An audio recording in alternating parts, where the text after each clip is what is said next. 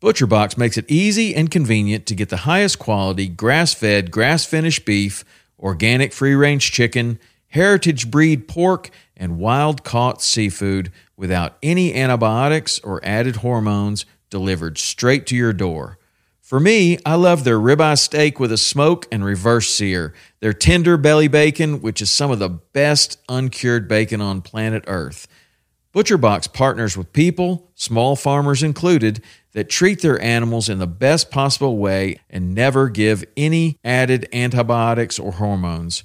When you join, you choose your box and delivery frequency. You can cancel at any time without any penalty, and ButcherBox delivers amazing and fresh meat right to your door in a 100% recyclable box.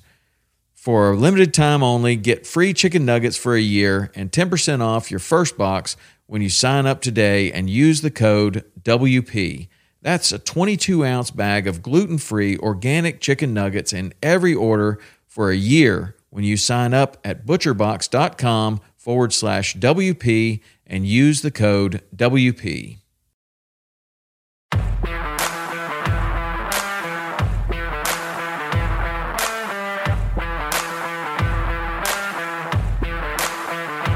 Welcome to Western Contours Podcast, sharing experiences, providing insight, and looking for solutions to become better hunters.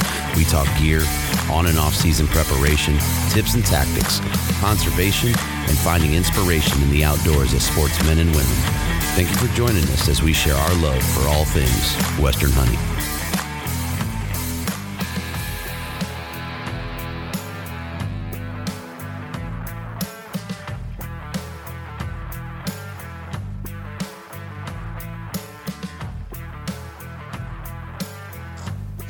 All right, I can't win for losing today, man. I'm batting we. I'm going to say we. Like I said earlier, I'm going to blame you a little bit. We're batting 1,000. We were 7 minutes into recording, and mess started going haywire. So it's always hard to revamp the intro, but we will try our damnedest, man. So I'm on with Andrew Miller of Anxynt. Let's see. We talked about getting on a couple weeks ago. Text DMs, schedules, man, and 10 minutes before we were supposed to record, hit me and said, "Are we doing the damn thing?" And here we are. And then we get in, we get into it a few minutes, and shit starts going down on the Mac Mini here, which is a first. So it looks like we're good here, man. So I'll let you roll with it. Let's talk about Anxynt. We missed all my sniveling and crying, but we'll talk about that later. Get folks caught up to the previous conversation at some point, man. I'd rather yours than mine, to be honest. All right, well, let's just revamp it then. So we were last time Andrew and I were together, we were at the MAF shoot. That was at Eagle Point, 10,400 feet at base, and man, I was miserable. You were rolling up to the booth on Sunday morning. I think it was about 6:30 in the morning. And I was already packing up the truck. I was taking the hammock down, man, throwing my shit in the back seat and trying to drop elevation. Dude, my head, I've never had a headache like that, man. I was dizzy. I was, had nausea. That acute mountain sickness or altitude sickness had me. I mean, it had a good grip on me. I took migraine stuff. Somebody had prescription migraine meds, and it gave me relief for maybe an hour and a half, but I just couldn't find my way that weekend, man. It sucked, dude. I told you I had some whiskey in the trailer. I know. Well, it was funny because you were like, "Hey, man, go, the generator's on, go grab a shower. There's a crew again there." And man, as good as it sounded, because I had a 10-hour drive home, and as good as it sounded, I just wanted out of elevation, dude. I just wanted down the mountain, drop the L. Let me see if that provides some relief. It was a trip. It's going down. I hit about 7,500, I think, was the L marker on the road there, and there was a noticeable difference. You know how you're dropping and you kind of equalize, your ears pop or whatnot. And I hit that 75-ish mark, and there was a noticeable difference. When I got down to Beaver, man, the headache was pretty much just gone. Wow.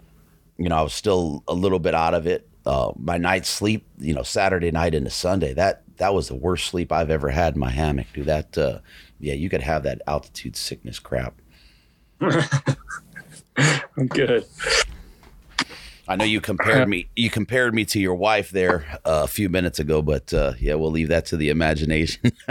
That's the only other person I know that's had it. And you were saying you're in pretty good shape right now. You know, we're grinding through the 75 hard and doing a lot of running and stuff. And she's always in really good shape. So I wonder if that's, you know, one of those attributes that don't help us when we get up there. Right.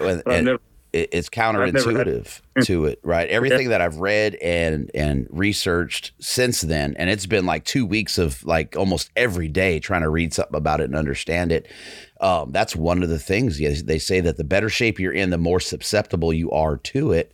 And there's really, there doesn't seem to be any rhyme or reason why we get it. You know, it affects men more than women. I mean, there's just so many variables and so many unanswered questions with all the research that's out there. It's pretty interesting.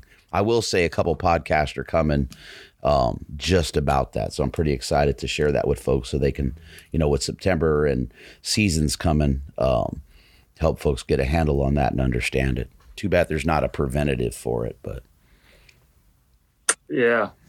That'd be terrible, man. You spend a couple months getting in elk shape, you get up there and your head's just pounding the whole time. Yeah, drop elevation. That's really, yeah. I mean, really, that's the relief there, you know, because for me, it was, you know, they say that acclimation is, and it depends on what you read, right? I've seen everything from 24 hours to 7 or 8 days.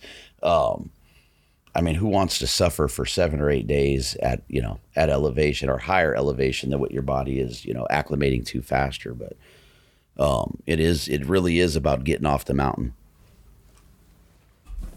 Well, you have to focus on those alfalfa fields. Yeah, buddy. I don't have $7,000 to $10,000 to focus on them. They chase them off of it, right? Yeah.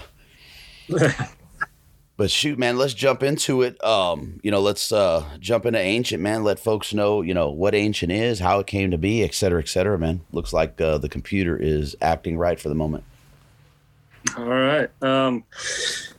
It's about a 2-year-old concept at the moment. I've just been shooting from the hip and feeling it out. It started a couple of years back. Me and my dad were hunting in Arizona. I do the December mule deer hunts over there, the over-the-counter hunts, just about every year. And we were stalking in on some deer. We're about 200 yards out. My dad said he was going to hold back and just let me go in there and try to get after him. There was a bunch of does and one buck. And I get about 100 yards from him. And I'm ranging the deer about 100 yards from the deer. I make it to 50, 60 yards of the deer and everything blows up just like it always does when I try to stalk stuff in Arizona. And as I'm heading back to meet up with my dad, he says, you know, what's really wild is I could hear you at 100 yards. So I know for damn sure those deer could hear you at 100 yards. And I was wearing typical, you know, hunting boots. I won't say the name. I don't want to put anybody on blast, but there was just nothing you could really do in that terrain to silence yourself. And I kind of threw that concept of having a silent shoe in my back pocket and worked, you know, focused on myself for a couple of years, lost a bunch of weight, got really fit, built up some self-confidence, and then kind of hit the drawing board again on what do I want to be when I grow up? What do I want to do? Type of thing. And felt pretty limitless. So I kind of created this whole concept backwards. I picked, who do I want to work with? I've had some previous endeavors in the outdoor industry, and I sold optics, Swarovski, Vortex optics, stuff like that to different guys, but I was just focused on forums. That was kind of before social media really blew up.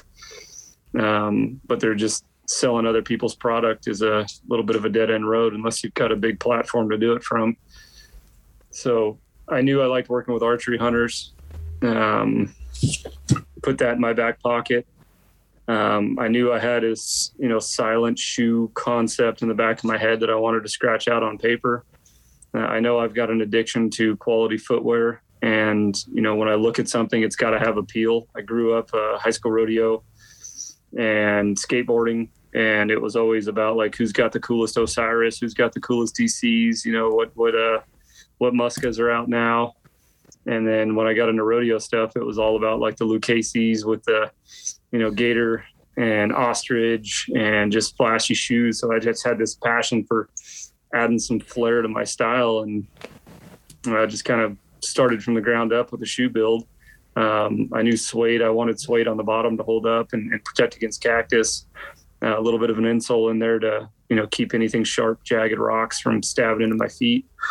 And then a full design, but I wasn't sure if I'd be able to source, printed camos and some of this cool stuff until I really dove into it. And it all came together way easier than it should have, for me to really hit the ground running, which kind of shows me, I'll take the easy route when it's given to you, because some of my ideas that are in my black book are not the easy route. I've lost a lot of money chasing those. And this one's just been doing awesome, man. I denied myself from being a moccasin company for 2 years now. It wasn't until I was in Mountain Archery Fest in Beaver, Utah, where I had my first live show, and they'd walk by if they hadn't seen me on social media, and they'd be like, "Oh, cool, look at these moccasins. Oh, cool, look at these moccasins." And I was like, "No, I'm a stocking shoe. I'm a stocking shoe." And, I finally, you can't deny yourself for that long, So I'm like, okay, fine. I'm a moccasin company. Let's do it. Okay. So where do you draw the line with something like that, right? What defines a stocking shoe versus a moccasin? I would, I don't know, just an all leather, flexible, soft shoe could probably be thrown into that moccasin category. That's everybody's just quick definition. Like when you see a rifle, you don't say, "Oh, that's a Browning." Mm-hmm. "Oh, that's a Creedmoor." You're like, "That's a rifle." So I think it'd be really tough to get out of that moccasin realm with most people. I don't think I'm going to be able to recreate people's mindsets in the stocking shoe. I'll just accept moccasin and run with it. I mean, it actually, when you.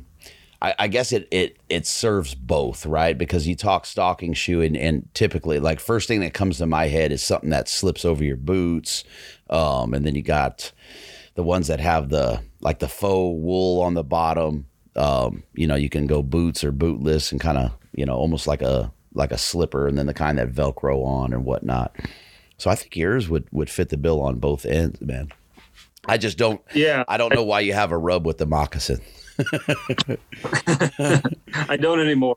As of 2 weeks ago, I'm fully accepted. There you go. How was that show for you, man? How was math for you? It was a lot of fun. I mean, you talk about how to dial in your elevator speech. You know what I mean? I had it down within about an hour, but I never showed up with one. But when people start wandering into your booth and checking out your products, you're trying to keep that energy going and give them some stuff. I didn't want to just sit back and let people browse in and out on their own. I kind of wanted to be engaging and get to know people. And obviously these are all my people, so it's kind of easy to start conversations. But when we start diving into the product, I brushed up and created an elevator speech real quick. Nice. Yeah. I mean, that's important, right? I mean, as a consumer, right? If it's me and I'm walking by and checking out something, you walk up to a booth and the guys are just sitting there staring at you. Yeah. As intrigued as you may be by something, it is pretty off-putting, right? Not to have a conversation or not, to have that greeting and them, ask if you have questions and whatnot. Yeah, that's a rough one, man. And like you said, it's your people, it's our people, right? You're sitting there, you're amongst hunters and archers. So to just sit there and kind of stare from the chair at them, man, is like, you're blowing sales there. Not only that, but I mean, my day-to-day, that was the first time I'd gotten out of town in a couple of months. My day-to-day, I start at 4 a.m. I go to the gym. I come home, shower, cook breakfast, log into my computer. The kids have been home with me, so I'm working full-time as an engineer. I got the shoe business going. I've got 2 kids at home. It's been nonstop. So I get out there and I'm like, it's quiet, and all I have to do is talk to people. I was up and at 'em every morning, just ready to hit my normal routine of blowing through the door at 4:30 a.m. and not stopping until my head hits the pillow. Heck yeah. And you were kind of the first one up to the booth every day at that one. Honestly, I think the schedule, they wanted to start at like 9 or 10, and I was set up and ready to roll by like 6:30. You know, like I like our birds. Like let's chat. It's nice though, right? Because you kind of get in your element, and you're really enjoying the mountain while it's quiet. You know, and a lot of folks are starting to get up there at 7:30, man, to hit those courses. You know, it's a missed opportunity if you're not in that booth. Not only that, but I was set up. My booth was right next to the practice range, so like I'd be there. Everything's dialed in. Like the second day, I had a pretty good system going, and I'd had everything set up and ready to roll. And I'm like, oh, let me go grab my bow. I got like an hour to have this badass practice range all to myself. Yeah, and it's hard. That was a hard thing for me, right? I didn't booth up at the last one, but I was at Purgatory, and I'll be at Snow Basin. And the hard thing for me was staying off the dang mountain. That's the reason that I went to the Eagle Point one, just so I could shoot that event. You're hearing everybody talk about the course, and you're sitting there green with envy, man. It's like, dang, I want to go lose some carbon. Well, what's funny is I had all those courses memorized. I didn't step foot on them. I was like, I'm picking everybody's brain. Like, man, what's it like? I'm chomping at the bit to get out there and do some shooting. But I was like, contractually, I think I have to be in this booth all day. Yeah, that's this is my home base. I tell you what, that Cryptek course, dude. You want to talk about a killer? That thing was almost 5 miles long, right? Ugh, 5 miles. I mean, I think it logged like 483 or 486. And, typically a course is set up so I shouldn't say they're typically set up that way. The challenge is not to destroy or lose arrows, right? On most courses. That course had less to do about the carbon and more to do about breaking your spirit, because you come around the corner on the next one and you looking like, okay, where the hell am I going? And then you start to see the ribbons laying out the trail, and you're like, good Lord, man.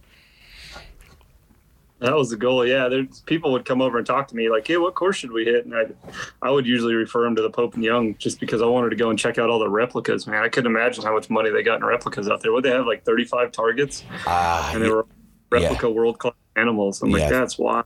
That is probably, between that and base maps, I really like both those courses. But that Pope and Young course we shot at Purgatory, and dude, it's so cool to go up, right? You got the educational piece, right, at every marker, every shooting marker, and you get to read about the animal and what it scored, and to realize that is a world-class, rack or whatever it is sitting there is just phenomenal. And it's funny on some of them, right? Because you got this giant 406-inch, bull rack sitting on this foam target, and it's like dinking it because the rack is so daggum big, dude. It's a pretty neat course, man. It's fun. It's not, it's not a difficult course by any stretch of the imagination, but that educational piece, man, it did offer something that was really cool. Just a different approach that Brandon has on that. In the sheep hunting world, they're actually called mini heads. You know what I mean? Where you'll get a ram or something that's just genetically got a smaller body, and you'll have to pick that thing apart for hours and hours trying to see if he breaks that 170, 180 mark, because you're like, I can't tell if that's just a tiny bodied ram. So, yeah, I know what you mean about the awkward body size to giant headgear. Yeah, that's a cool course, man. That entire event though, and I've said it on maybe a couple other podcasts, it just lends itself to, man, it's just a good time all around, right? There's no egos. You're just out having a good time with like-minded folks. People you got guys that are taking their time, just shooting the breeze, and then you got guys that are out there just serious as a heart attack, just trying to 12 every shot. But but there's not an ego out, a chest pumped out anywhere out there, man. It's a trip. That's half my inspiration for starting a business in the archery, industry. Just, those are my people, you know what I mean? Like we can get along great. We can bullshit.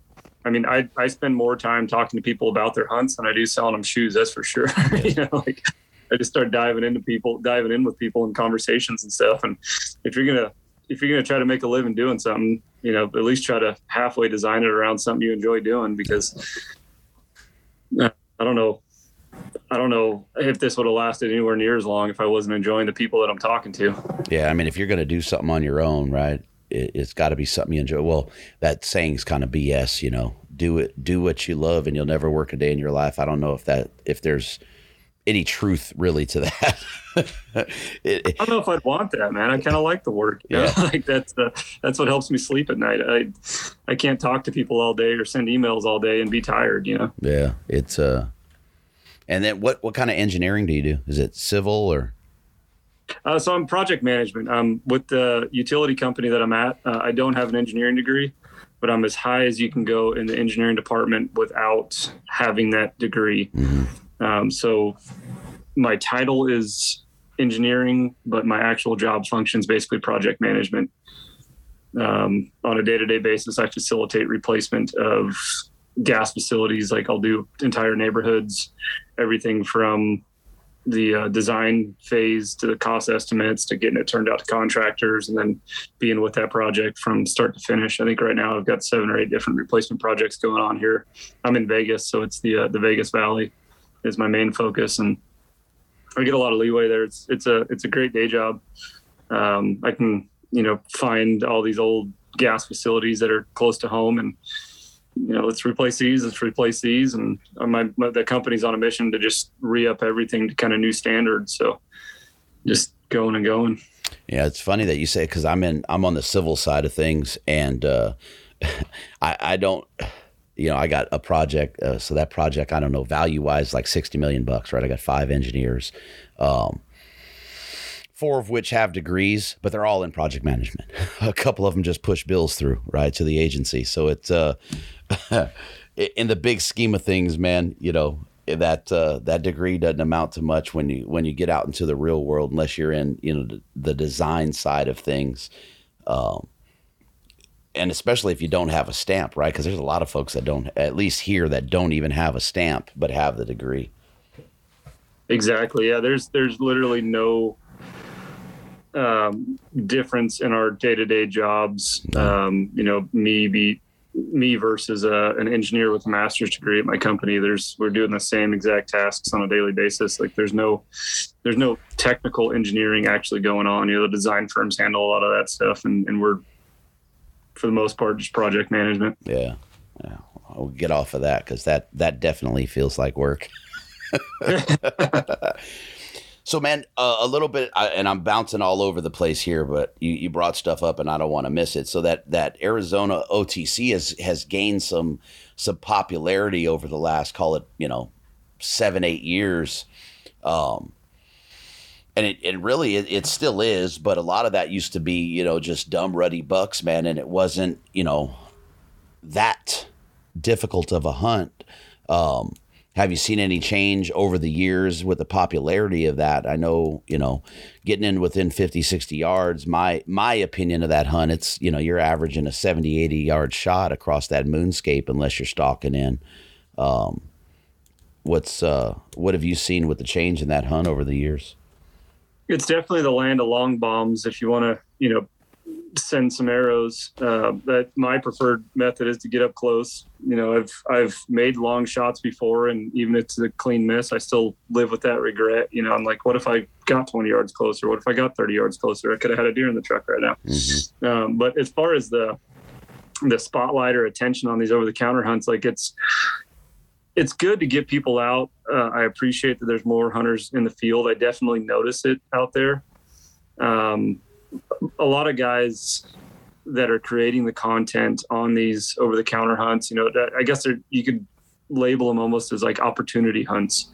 It's like when the seasons start dying down, some of these content companies are looking for stuff to talk about. They're like, oh, let's talk about this hunt, whether they've done it or not. They start blowing stuff up, and it's definitely kept me moving from unit to unit as I see some of the media come out, or somebody writes an article on a specific area in Arizona and talking about these mule deer, and they start posting stats about, the trophy quality and this and that. Like, in my opinion, for these over-the-counter hunts, like I'm mainly focused on meat. You know what I mean? I still want a mature animal. I'm not going to shoot anything less than like a 3-point while I'm out there, but it's just, I can, from where I live, I can hunt Arizona within 45 minutes to an hour.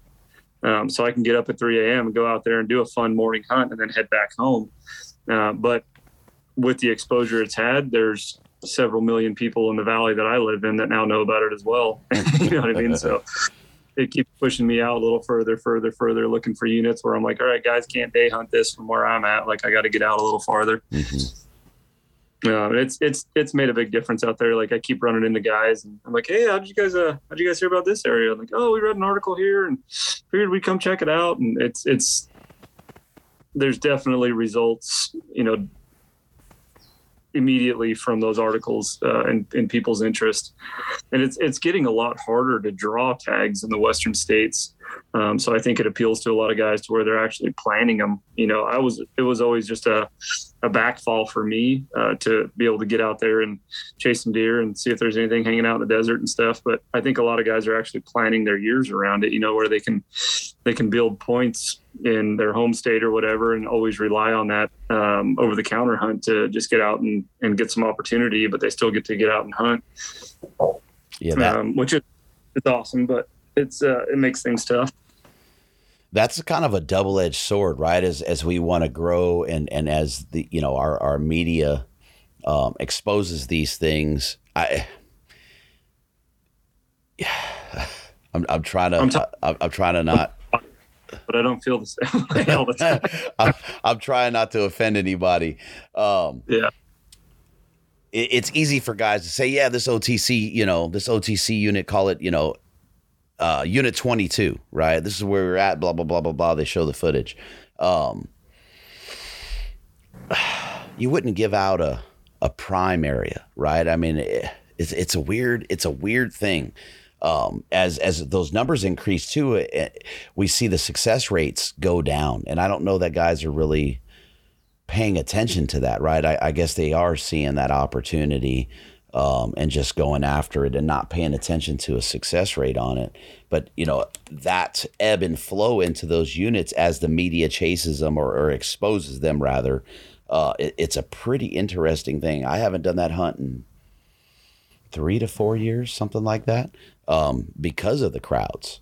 And then you hear, guys basically jumping deer, that a guy is clearly stalking in on.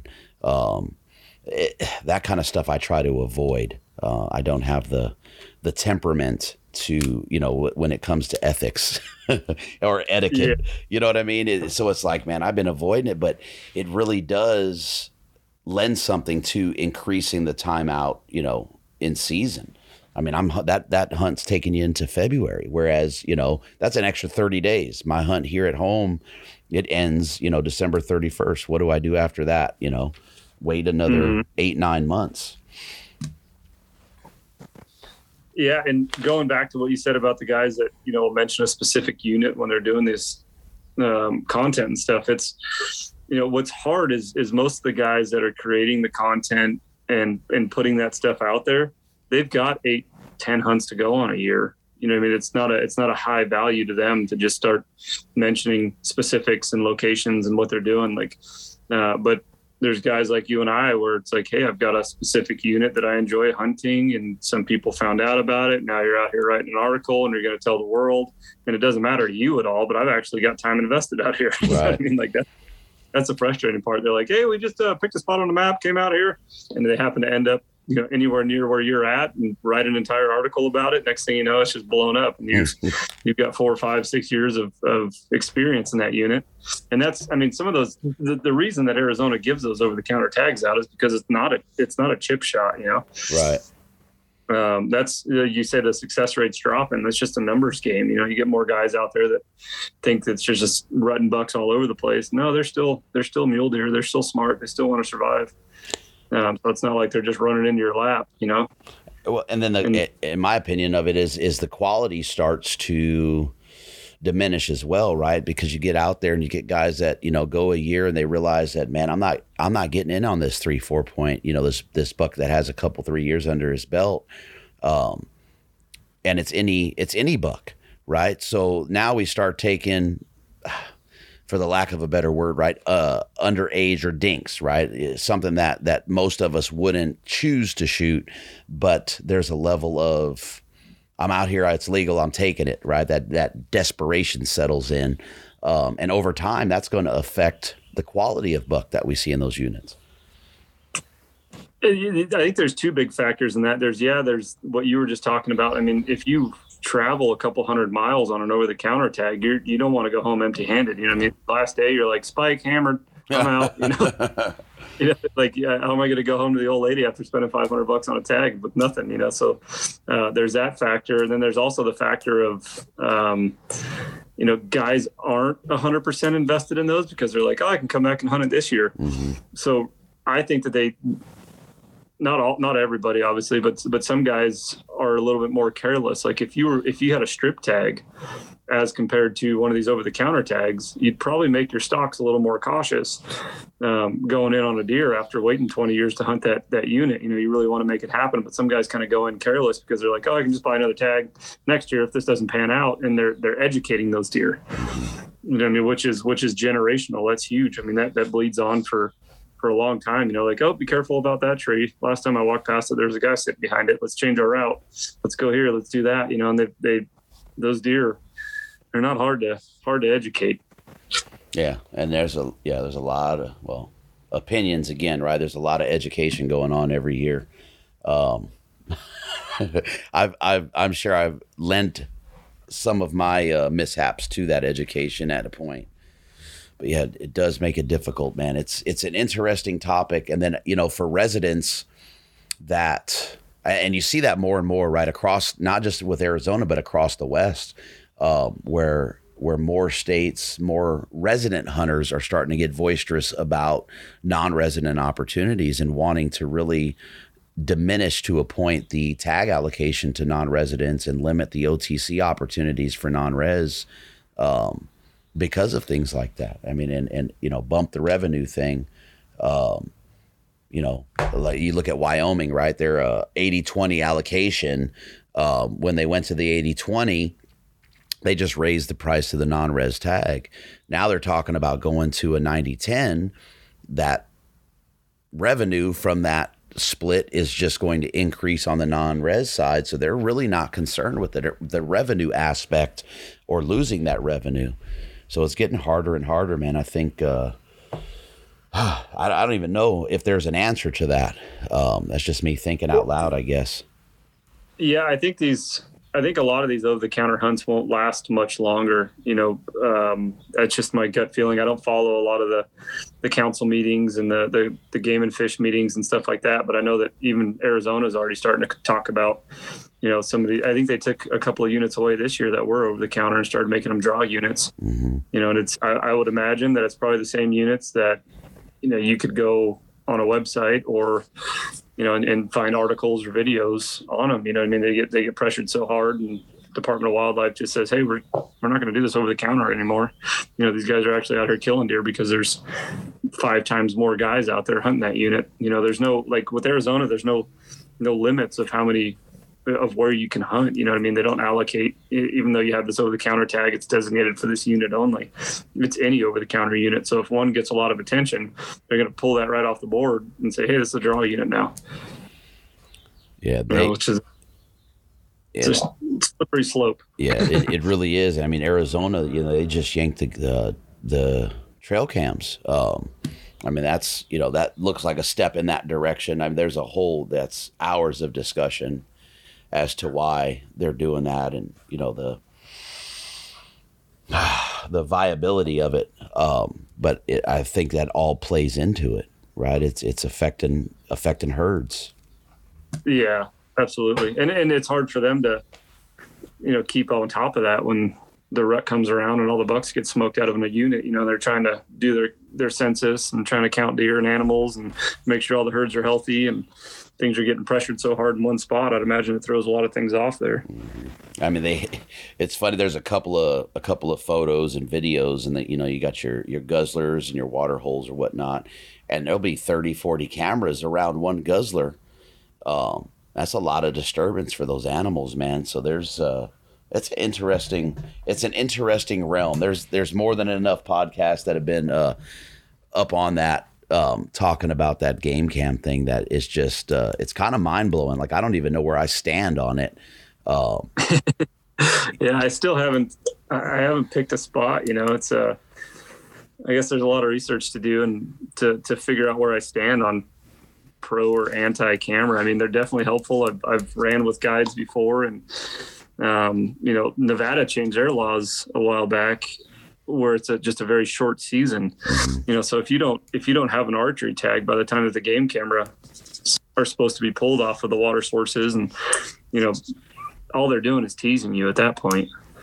You're out looking at deer in July, August with trail cameras. Well, when your October, November tag comes around, there's a fair chance that's not just a resident buck that's going to hang out of that water hole.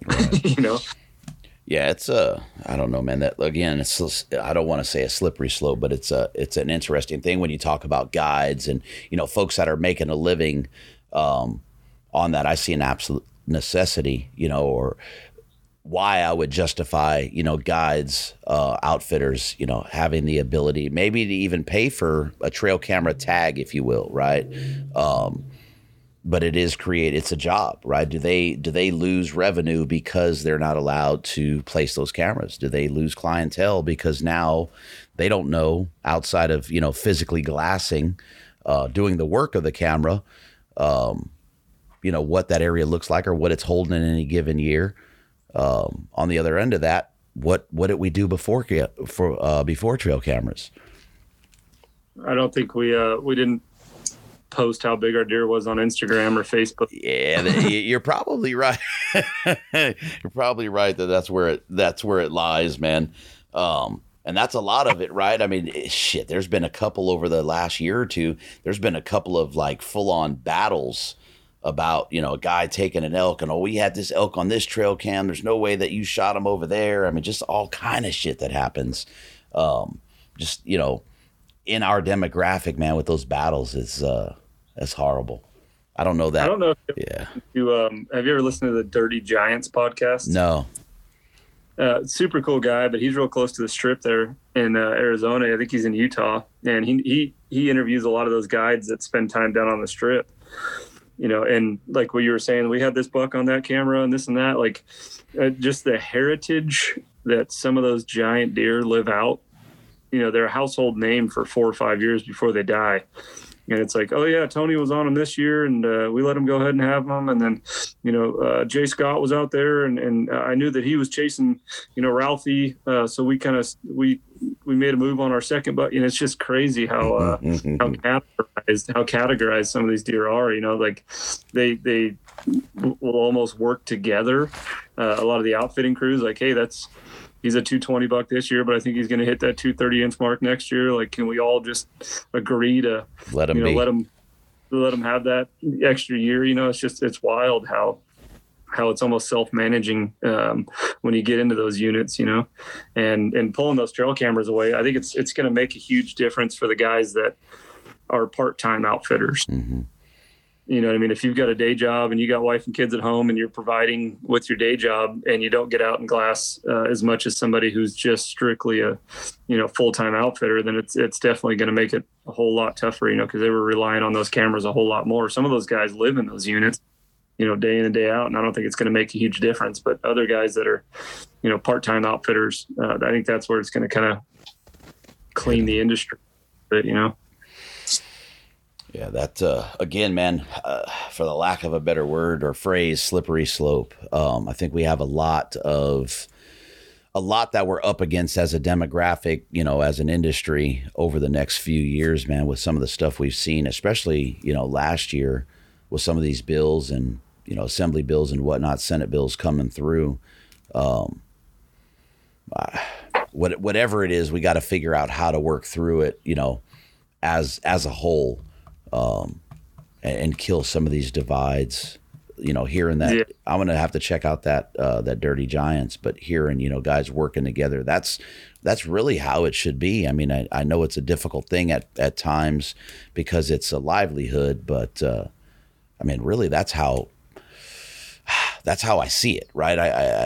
I hold us as hunters, I hold us at a higher, I just think we have a better value set than most folks.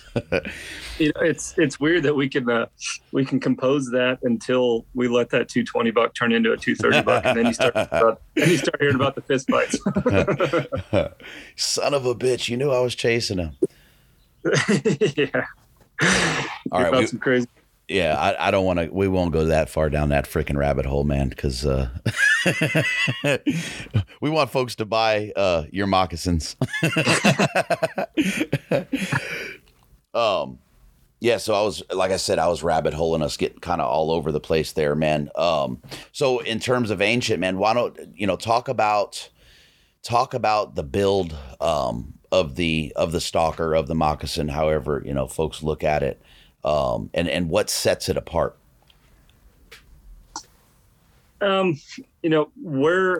I sat on the mountainside and put this concept on paper, I didn't know half of the concepts that are out there actually existed. Like, I can say this was like a unique design, not based off of anybody else's stuff, because I never had social media prior to starting this company. I didn't have any personal Facebook, social media, Instagram, anything. And I just, looked around at the elements that I wanted to protect my feet from. And once I kind of dove into social media and started seeing some of the solutions, even at that point, I wasn't terribly discouraged, because I could see uses for some of the other products that are out there, but nothing for where I was at and what I was doing. I'm hiking through cholla cactus patches. I sheep hunt on shale, just a lot of diverse stuff. And a lot of the options that I saw out there, I was like, okay, I can see the purpose for that, but it's not for me, that actual pinpointed focus. So I think, what separates mine apart is I can hunt in them all day. I can hunt in them for a week. It just depends on the terrain. If you're loading up a 40, 50, 60 pound pack and hiking in a couple of miles, you still need that ankle support. And, people try to sometimes put me into a category that I'll deny when they actually bring it to me. They're like, hey, I hunt swamps. How would these do? And I'm like, bro, you need like muck boots. There's just some crazy inquiries. Like, I'm glad to know that the marketing efforts that I'm doing and the pictures are intriguing people. But footwear, in the world of footwear, I haven't found another product that's more purpose built. And I didn't realize that until I really dove into it. But this morning I drove to the gym. I got my workout shoes, and then I got my lifters, which are strictly for weightlifting. You got running shoes, you've got hiking shoes, you've got trail runners, which are specific for moving fast paced on a trail with lightweight. It's just excuse me, an extremely purpose built market.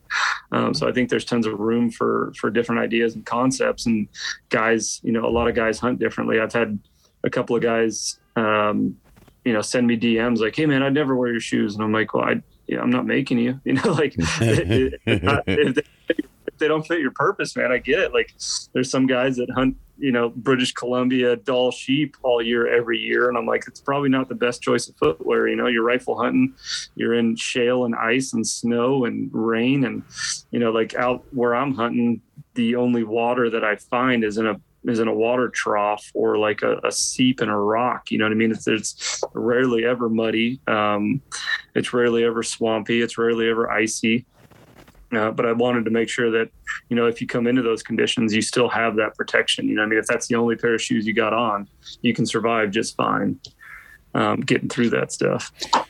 And I saw you on a live. This was, I don't know, maybe a month and a half ago. And there was a gentleman, I don't remember what he said. I want to say he said he was using like bear fat or something to kind of help waterproof that top seam. And he was kind of I think he was in Canada. And he was kind of wearing it through everything you're talking about. He's talking about wearing them in snow and mud and the whole nine there. So you do have the potential to see some elements in them, huh? Yeah, some people are psychopaths. You can't deny that. He's putting cramp on moccasins, man. I'm like, what are you doing? I'm like, don't call me in a month if you blow through those things, because that's not the intended purpose. And I've had a guy call me He said he had his pair for like 2 or 3 months, and he calls me. He's like, dude, I blew a hole through the bottom. And I'm like, what are you doing? Like, there must be a lot of hiking or something. He's like, I work construction. You know, I was He's like, wearing them to work. I'm like, that's what Red Wing boots are for, bro. Like, I don't, that's, but some people like that flexible, minimalist style footwear on a day-to-day basis and stuff. But I try to urge people, like, these were purpose built for off-road use only. Mm-hmm. I mean, like, you're not gonna destroy them hunting off pavement, off concrete, off of the hard elements. They'll hold up for a long time. I mean, sometimes I can't believe how much food waste I take to the garbage can each week. I throw away something on Monday, and by Friday it's a disgusting, stinky mess smelling up my kitchen. Then I got a Lomi. Lomi allows me to turn my food scraps into dirt with a push of a button. Lomi is a countertop electric composter that turns scraps to dirt in under 4 hours. There's no smell when it runs, and it's really quiet. Thanks to Lomi, I have way less garbage each week, and I have amazing fertilizer that my wife loves to use in our garden. I feel great knowing that I'm composting and creating soil instead of waste. If you want to start making a positive environmental impact, or just make cleanup after dinner that much easier, Lomi is perfect for you. Head to lomi.com/waypoint and use the promo code WAYPOINT to get $50 off your Lomi. That's $50 off when you head to lomi.com/waypoint and use promo code WAYPOINT at checkout. Food waste is gross. Let Lomi save you a cold trip out to the garbage can. Until you're sick of looking at them and you want another pair because I'm cranking out so many different styles. That has to be pretty satisfying, though, right? It is to see, folks willing to put them through the ringer because they're so satisfied with them. I mean, that's a big deal, at least in my head. Yeah, absolutely. When I saw that guy putting crampons on, and he's like, hey, man, just a heads up, these crampons fit perfect. And then he was sending me pictures of him like mountain climbing the side of a mountain, going up snow, and he's latched on and he's climbing up the mountain. And I was like, hey, man, your next pair's on me. Like, give me a call. You're going to keep doing stuff like this. Like, I want to find those limits, and that's one of the biggest things I get asked, is like, hey, what's the life expectancy on these? And I'm like, well, are you mountain climbing with crampons? Are you working construction, or are you just strictly stalking animals? Mm-hmm. Like, it's really hard to put a timeline on something like that. Like, it's the same thing for boots or running shoes. You can't ask somebody, hey, how long are these running shoes going to last? It's like, well, how many miles do you run a day? Yeah. Consistently. There's not really an average. Like, what's the terrain like? It's tough. So is there any difference in so like the buckskin and the bison in terms of longevity and use or anything?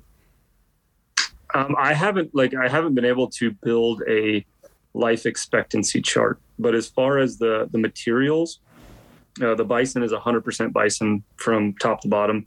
The buckskin is cowhide. I just called it the buckskin because it has that cool kind of deer tan color to it. Mm-hmm. But the bison is touted as 4 times stronger than cowhide. Oh, wow. But it's also a much thicker product. You know what I mean? Like, if I got guys who are like, hey, I hunt the Arizona desert a lot in summertime. I was looking at the bisons and I'm like, don't go bison, man. Like, 100-degree weather with a foot wrapped in 5-ounce bison is not going to be happy. Mm-hmm. Like, that's a warm boot. You know what I mean? Like, the early settlers knew what they were doing when they were utilizing that stuff as coats and jackets and footwear. Like, that has got to be the warmest material out there. And I'm on version 2.0 of the bison, because the first stuff that I designed and started to run with, it was burning up sewing machines and breaking needles all over the place. And the people I'm working with on manufacturing called me and they'd like, hey, we can't do this. Like, you're making a boot. We're a moccasin manufacturer and we're making boots over here. Like, these are too much. And that was kind of my alternative to guys that are used to the real thick, heavy, like Loas or mountaineering boots and stuff that I feel like we've all been kind of programmed into as backcountry hunters. Right. I know I ran them for years and I would take them off at the end of the day, like those real thick boots. I'd take them off at the end of the day from hunting the desert stuff, and my feet were sore as hell. And I'm like, why would my feet be sore? I'm in the desert with $600 boots on. Like, I don't understand what's going on here, until I switched over to, started wearing the lighter, just hiking boots, not even in the hunting industry. And then I started wearing sneakers when I was out there hunting. And then I realized, like, hey, you can, get away with wearing a pair of moccasins out here. Like, you don't need something gnarly heavy, Have you bring that lighter aspect up? Have you noticed anything, in terms of like foot fatigue, right? Because at least in my experience, if I go from something, and it goes both ways, but if I go from something, I'm used to wearing stiffer boots. If I wear something that has a softer sole, it seems like that muscle activation for whatever reason is different. If I take my boots off and just stalk in on the wools, I start to feel things that I typically wouldn't feel in my boots. Have you had any feedback in terms of that, or have you noticed anything going from one to another in terms of, how your foot responds to things? I know I had a transition period, right around probably like a week or so. But it doesn't take, I think, I'm not a foot doctor. I just play one on podcasts now because I own a shoe company. But what I've realized is our feet aren't being used. You know what I mean? Like, right. When's the last time you took the trash out and had to walk across the rocks barefoot? It took me 12 minutes, and I think my patch of rocks is like a solid 9 feet long. You just end up tiptoeing and stuff like. But that resiliency, your feet resiliency builds up so fast. Where it's not like I've never had prolonged foot muscle soreness in any footwear. You know what I mean? So like, I think that's just one of the muscles in your body that adapts super quick to whatever you're doing to it. And I know I had, just a personal experience when I worked construction for 15 years before I'm doing what I'm doing now. And I'd wear like the Dan Post slip-on style closed-toe boots when I was out there working all the time, and I'm jumping off of flatbed trailers, jumping into backhoes, jumping off the backhoes, carrying stuff. And I had real bad plantar fasciitis, where when I'd get out of bed in the morning, it would take me 10 minutes of walking around like a freaking grandpa for all those muscles to warm up. And once I started transitioning over into more flexible footwear, where my muscles could actually flex and move, it's gone. You know what I mean? And all the research I did, it's like, hey, it's something you learn to live with, and you're never going to get rid of it. So for me personally, it's made a huge benefit in just my feet using something a little bit more natural to our flexibility and what our feet do. Mm-hmm. I was looking up the plantar fasciitis. A buddy of mine, man, he suffers from that, and I've never even looked at it. He suffers from that pretty bad. And that was the only contributing factor, was me switching to softer, more flexible shoes, to where you're actually activating those muscles during the day, because your feet are locked up. The only thing you're activating is the tip of your toes, if that, when you're wearing a heavy, solid boot. And then those muscles start to give you problems if they're not being used and flexed and stretched like they're supposed to be. I remember I'd spend 20 minutes in the evening, with my foot on like a tennis ball or like a hard rubber ball, just rolling that arch out constantly, trying to ease the pain from that plantar fasciitis. But the only thing I can attribute it to is like a high-heeled cowboy boot, jumping off of trailers, doing construction, that impact, that hard stuff, and then having that hard sole that just resonated all that stuff right back into my feet. Mm-hmm. That's pretty interesting looking at this, in terms of how that affects and what muscles of the foot it affects. Yeah, that plantar muscle is a pain in the ass, man. That's true. We won't even dive into that. And then in terms of the sole, so you have your upper, then you have a 6 mil open cell foam inside, and then you have your suede bottoms. How does that stack up? For me, like, I'll typically on a stalk in our early season stuff here, take the boots off, and if I feel like I have time, I'll throw another pair of wools over the socks and stalk in that way. But for me, man, if I step on a penny, dude, I swear I have the most sensitive feet in the world. If I step on a penny, it's like stepping on a Lego for most folks. Even when I double up on the socks, man, it's like it drives me nuts. So anything that's going to help prevent that, that oohing and ahhing on a stalk is a big deal for me. Yeah, and that was one of the biggest things. I mean, I played around with 4 or 5 different insoles. Some of them, I originally really wanted to go with a gel insole between the leather layers. Mm-hmm. But to me, the gel was too much padding in there. And with this pour-on insole that I found, you can feel everything that's underneath you. Nothing's sharp, nothing's painful. But like before the rock shifts under your foot, you sense it.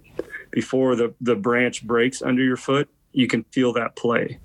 But it takes people, like whenever I try people on for the first time, like I guess the only time I do it is when they come to my house and my kid's got a box of Legos, and I'll throw the box of Legos out and I'm going to go ahead and cross it, and instantly they're like, oh God, like this is going to hurt, and it takes like, there's this weird reprogramming you have to do in your brain when you put these on, because you look at things and you're like, it's going to hurt because it feels like you have socks on. I mean, everything conforms. It's super supple, soft leather. But when you step on something, you're like, wait, it doesn't hurt. I've got just enough padding there, you know what I mean, to like kind of break that barrier of this should hurt. But it takes, like I said, you got to kind of reprogram yourself to be like, wait, no, I can just walk freely and not stare at the ground. When you got a pair of socks on, you're looking at every single rock, every single edge, trying not to step on anything sharp or anything that's going to hurt you or lay you up for the rest of the hunt. With these, you can, after your brain makes that connection of like, no, I'm completely protected, it just feels like nothing. Mm-hmm. You can pick your head up and just go, Yeah, because that sensory return on that, on that is huge, man. The ability to feel, that's the point, right? To quiet it down and we're moving less. But that sensory return can go either way. And I'm speaking from experience because I've blown some, man. You step on that one rock and it rolls the wrong way and you catch that angular side. And you're I'm not going to say I screamed, but I'm going to say I was a little bit loud on that was 2 years ago. And it was about 1.5 mile stalk. It's just wide open country, 1.5 miles. It took me 3 hours to blow the stalk because of a rock. You want to talk about pissed? Frustrated. Oh, dude, I wasn't frustrated. I was pissed. But I know going in, I know how my feet are, and it was funny. So, just long story short, since I went down that. I get up there, I blow the stalk, I watch the deer run off, I laugh at myself. And I said, well, I'm not going to go back around the long way. I'll just beeline it straight back down. I dropped the boots and I marked them. Well, wrong call, right? As I'm walking through and you're talking this, dry grass, it's probably 1.5 feet, 2 foot. And dude, I start to come down this hillside and I swear to God, it was like walking on nothing but small lava rock the whole way back. And that 1.5 miles was about a 1/2 mile down that hill, and dude, it hurt every single step, and all I could do was laugh. It was something like this is a lifesaver. Down barefoot too, you know what I mean? Where you're like standing on stuff that's killing you, and like that'll kill a hunt when you're stuck. You got eyes on you, and you can't stay where you are, due to that pain of something poking you, stabbing you in your feet. You'll throw away a freaking 380 bull just to get your foot comfortable, You know what? Let's talk stalking for a sec, right? Because we're saying all this. That stalking is an absolute. It's an absolute skill, and I don't care where you're hunting, what you're doing. We run, we lift weights, we do all this stuff to prep ourselves, right? There's nothing. Outside of maybe yoga and holding long yoga poses that could compare to some of the precarious positions and postures you find yourself in when you're stalking, man, unless you're working those small muscles, dude, it can be pain on your foot, but there's nothing like having, your abductors or adductors, just firing away, trembling because your legs are crossed and you got, the deer's looking at you now, or you spotted that doe that you didn't see and she has you pinned down for 20, 30 minutes, man. That's the absolute worst, man. The amount of fatigue I've experienced from being pinned down because like you can't, even in the gym, like I do a lot of like the walking lunges and stuff, like just to build those muscles and like make sure, because when you're archery deer hunting, I mean, I would say that 30% of the time you're hunched, you're down, you're low, like you're trying to use cover and trying to move and do stuff. And those are muscles that you don't even think about, you know, when you're in the gym trying to get fit for a hunt. But like doing those walking lunges and really using that stuff helps. And I was saying the adrenaline dump you go through, you know what I mean, when you're actually close enough, when you think an animal can bust you, you know, when you can, that time when you can feel your heart in your throat and it feels like it's cutting off the circulation in your brain and everything's just, the adrenaline's cranking, everything's pumping. Like it's really hard to focus on staying mental or physically stable and, you know, worrying about if they can hear your heartbeat at the same time. Yeah, dude. Your heart starts beating in your head. It's like, what the hell's going on? So in all honesty, and over the years, how many stalks have you just been like, fuck it, I'm done? Like mid-stalk, like just from sitting there, just posed up. Oh, I could think of at least 4. I'm glad you didn't say none. No, or I'm pinned down and there's just a group of does milling around me and I'm staring at the ground trying not to make eye contact, worrying if they're gonna hear me blink, you know. Like I've had does wander over close to me after like 20-30 minutes. They're like, what is that? Like, it's not moving, it doesn't seem to be a threat. And they come over, you know, they're standing there within like 4 or 5 yards of you and you're just losing your mind. You can hear your brain, you know, electrical waves in your brain just going nuts. Fire. Man, I'm so, yeah, then you get to the point like I can't anymore. Like I need a freaking Snickers. This is ridiculous. Boo. Just blow them out. Yeah. That I got stuck. I don't know what possessed me to do it. Me and a buddy were up north, and man, this is years and years ago, and I could not. He had a shot, dude. This was a great buck, right? And he had a shot, and I could not. This is his first time seeing mule deer, and I could not get him to move, let alone draw on this buck, right? Well, I'm not sure why I did what I did. I'm under this oak tree. I set him up, and I'm under an oak tree. And I set my bow down, and my bow was probably 5 feet away from me. And in Southern California, or, you know, Central California, this was in the summertime when our season starts, you know, those oak leaves, man, they're dry. I mean, they've been dry for months, weeks, and they're, you know, 7-8 inches thick. You're not moving. Like, it's like walking on Pringles. Well, I'm standing under this tree on a rock. I'm out of the leaves. This buck is 20-25 yards from me. And for the life of me, dude, I could not figure out how to turn around and get my bow. And he knew something was going on. He couldn't figure it out. So he'd come out in the clearing, and then he'd jump back up on the hill, and he'd walk away a little bit. He'd look back down. He'd come back, and he'd stomp, and he'd blow. And he couldn't figure out what he was doing. And I want to say that went on for 45 minutes. And I'm looking at my buddy, and I'm trying to get him to shoot the deer, and he's, you know, he keeps shaking his head no at me, and I finally just said, fuck it, and I just grabbed my bow, and I just started walking past him, like, what are you doing? And that's when we realized that, you know, hunting ain't for everybody, and it definitely wasn't for him. He was like, man, that's the biggest deer I've ever seen in my life. That thing was pissed off because it's stomping and blowing. It was pissed off, and I wasn't shooting it, and it was a fiasco. But man, that, getting stuck in those positions sucks. Yeah. I was you put me on the spot with how many stalks have I blown from giving up. So I was going to put you on this talk because it reminded me when you said you were stuck under that oak tree of, how many animals have you seen while squatting down to drop a deuce? Oh, dude. Like, that's fucking worse. Oh, that's or coming up from a nap. That's my Achilles heel. Right? Like, oh man, you know what? Goes off on glassing and wake up and they're freaking 100 yards from you. Oh, dude. Like, it's like, what the hell just happened there? You know, you're opening your eyes, you pop up, and some bitch is like eyeballing you, and it's like, oh, I'm screwed here. This isn't happening. And it's never like the dink, right? It's not like the tiny buck or the doe and the fawn. It's like, that's a shooter right there. There's something to be said for giving up every once in a while. Oh, dude. You know what? Mountain naps, as good as they are, man, I swear that'll kill you every time. Right. And you were talking about your buddy not being able to draw back on that deer. I guess I was just thinking about it, but I guess I could call myself an archery hunter for about 25 years now.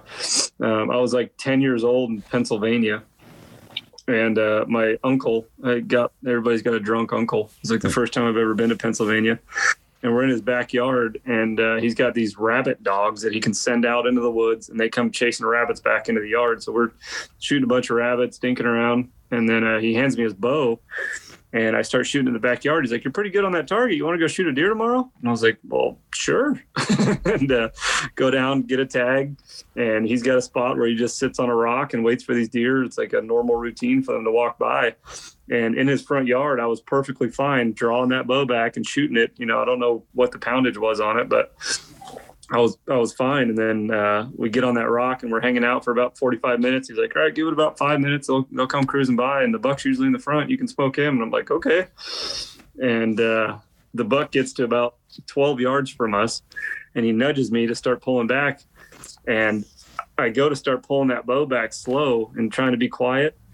And I didn't get those cams a quarter of the way before I was just stuck. You know, there was nothing I could physically do to pull that bow back and actually get those cams to snap back. And I looked over at him and I whispered, and I was like, "You have to grab my arm."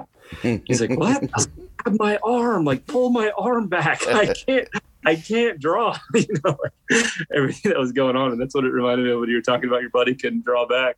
And I was like, I've been there, man. I still remember that feeling like it was yesterday. It was 25 years ago. And I still remember being stuck in, you know, just, his wasn't because he couldn't draw the bow. His was because he was scared of the fucking mule deer. He wasn't, dude, his eyes. Okay. So he has a full face mask on, right? He's sitting in front of this bush, and he has a full face mask on. And I kid you not, Andrew, his eyes were silver dollars. All I could see was whites and pupils. And we were probably 30 yards apart, man. And he was just, I'm looking at him and I'm mouthing, you know, "Grab your bow, pull your bow, kill it," you know, whatever I was saying. And all I could see is these big ass eyes shaking his head. No. So it wasn't that he couldn't physically do it. He couldn't do it mentally, man. I've never, that was the first, right? I've never seen that again where somebody was scared of the damn deer, man. Those are the best stories. Oh man. That was probably one of the most memorable trips. So this is, I mean, you're talking years ago, right? So this area, we had never hunted it. And we had a hair up our ass to get some the self-climbing tree stands. This is like when they first come out. And we said, man, let's, you know, the next day, right? That was the first day. The next day I said, I'm going to take this tree stand out. I'm going to go over here. You know, I saw a bunch of tracks going through that little draw there. So we make our way down in the morning, and I said, well, I'm going to climb this tree.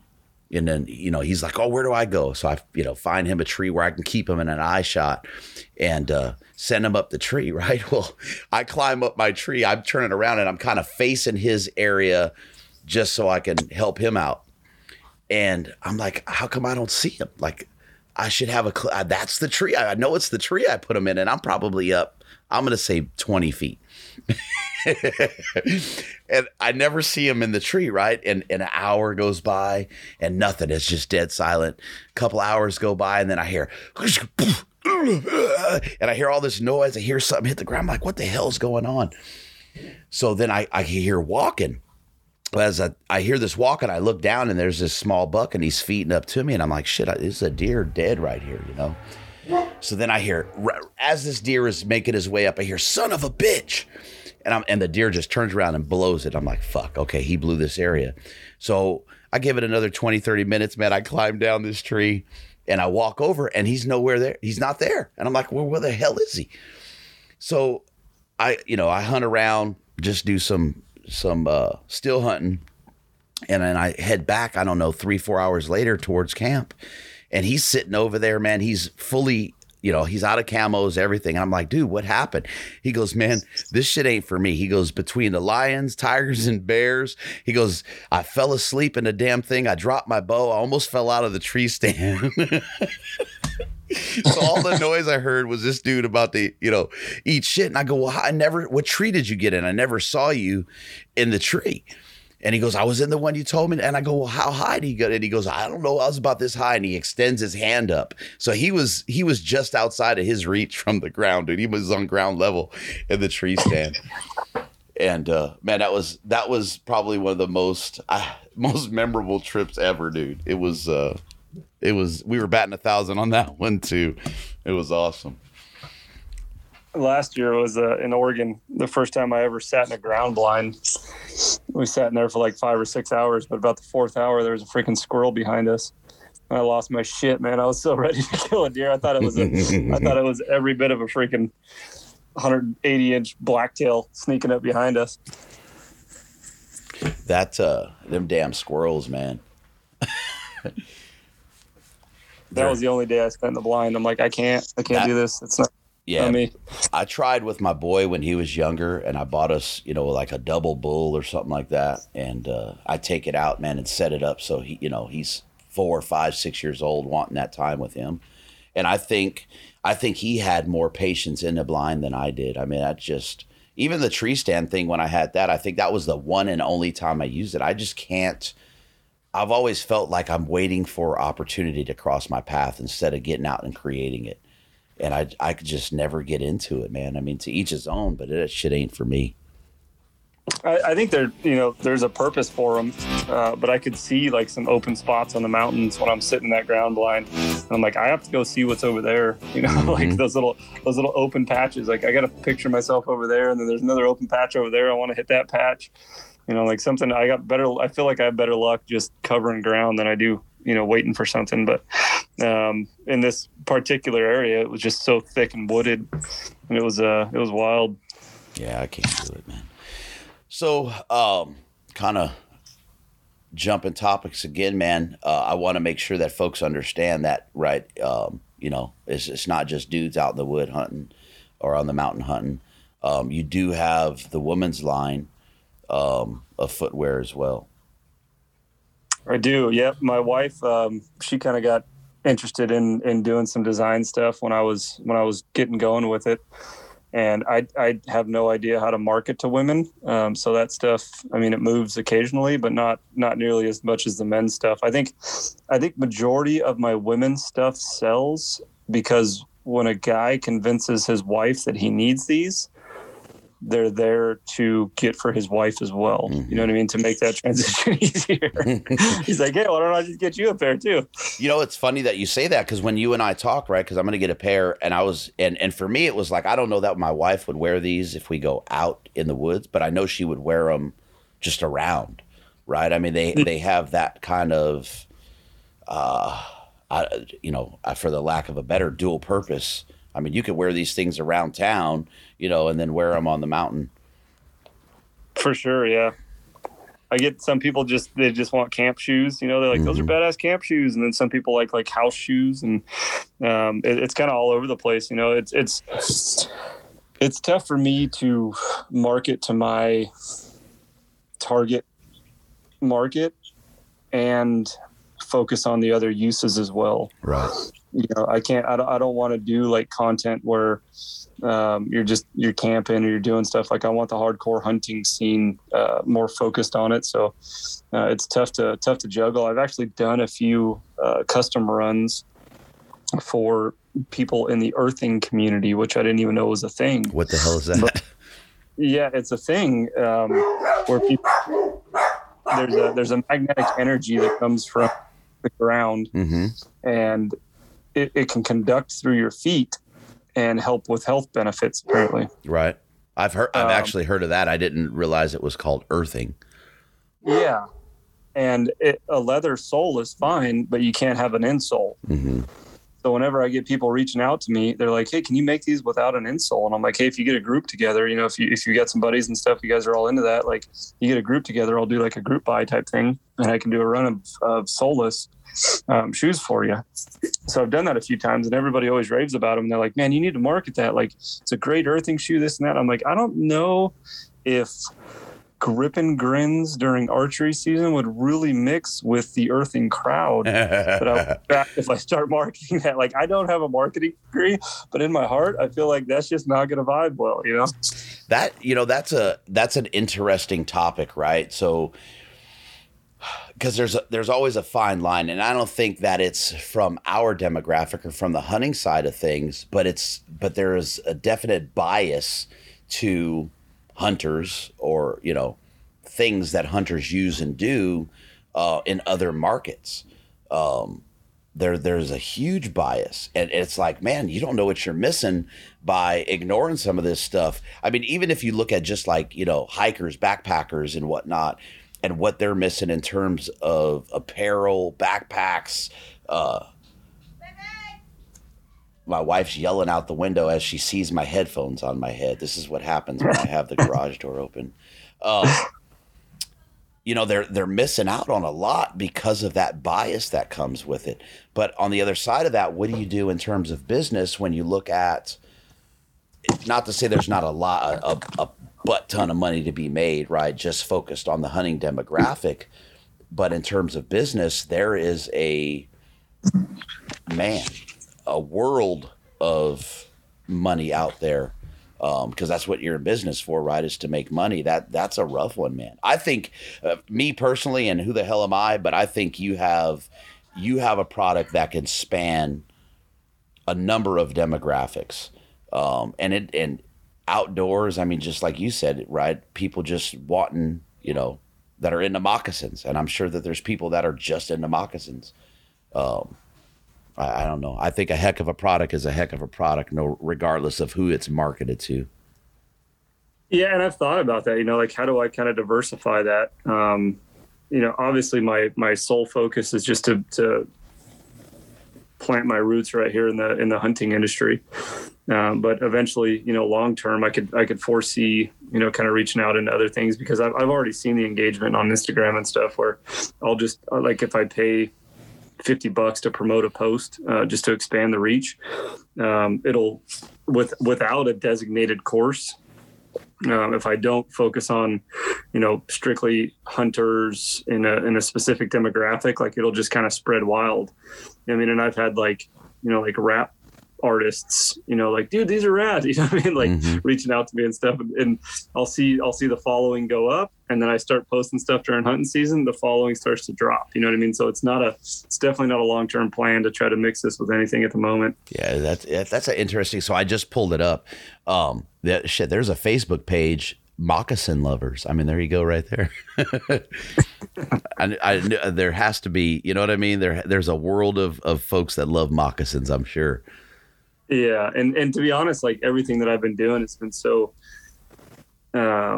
just like fluid in the hunting industry that I'm just like, man, just keep your focus here and keep riding this out, because it's whatever I'm doing is working. Right. I don't have a plan. I don't have anything figured out as far as strategically. So having this momentum that I have right now, it's just like, just keep doing what you're doing and focusing on these folks. I mean, if it's meant to be right here, right now, then run with it. Mm-hmm. Yeah, it's I'm just scrolling as we're talking here, looking at it, and there's a subset of society, man, that's just around moccasins. God dang, this is a trip. Yeah, and that's the thing. Some guys, like, when I was at that archery show, they're like, oh yeah, well, I carry the 5-finger Vibram shoes when I go stalking, and I keep them in my pack, and I can throw those on.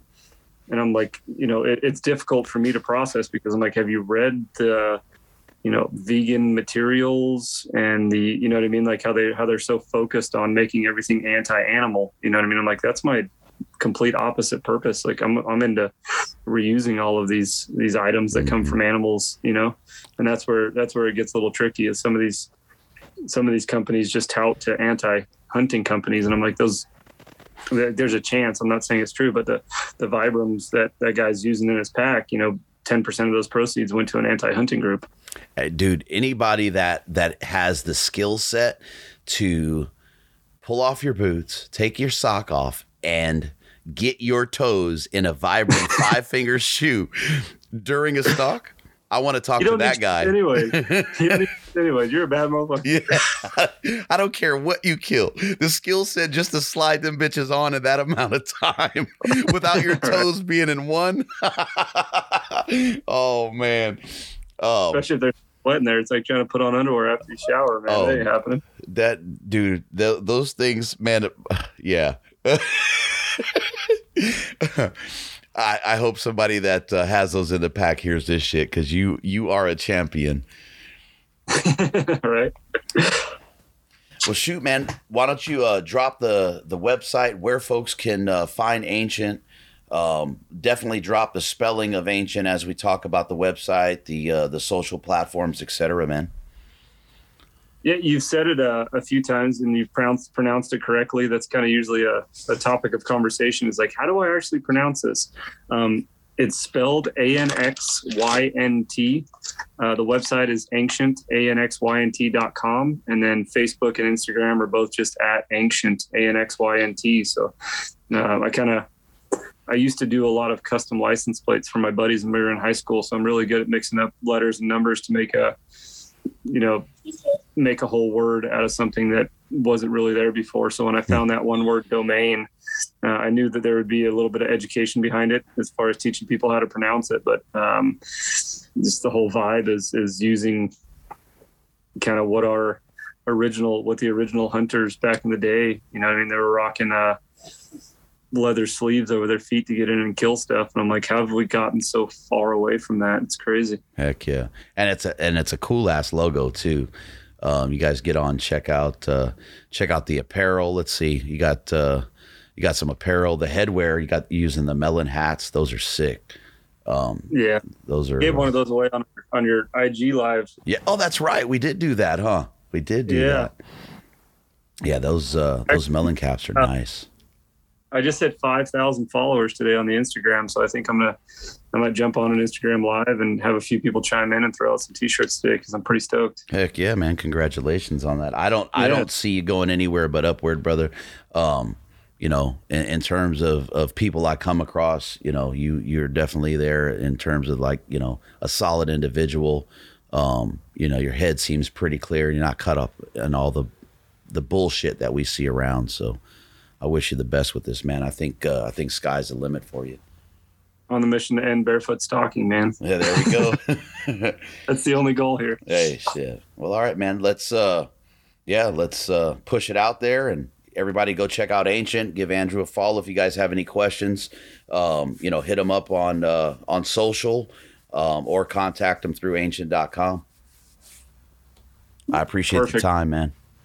Yeah, no, thank you, man. It's awesome to put myself out here and try to do some of these, man. I know it was kind of a mix up of schedules, but I appreciate you putting me on and rolling with it. No, hell yeah, brother. We got 1 hour and 20 out of it, so that's pretty good in terms of mix up. I think we could do it again right now, too. Oh, hell yeah. Easy, dude. I didn't even hit half the points I wrote down as we were talking, man. But I can go for hours. Most folks get tired of it. Perfect. We'll do a version 2.0 live one of these days at one of these shows. There you go, man. All right, brother.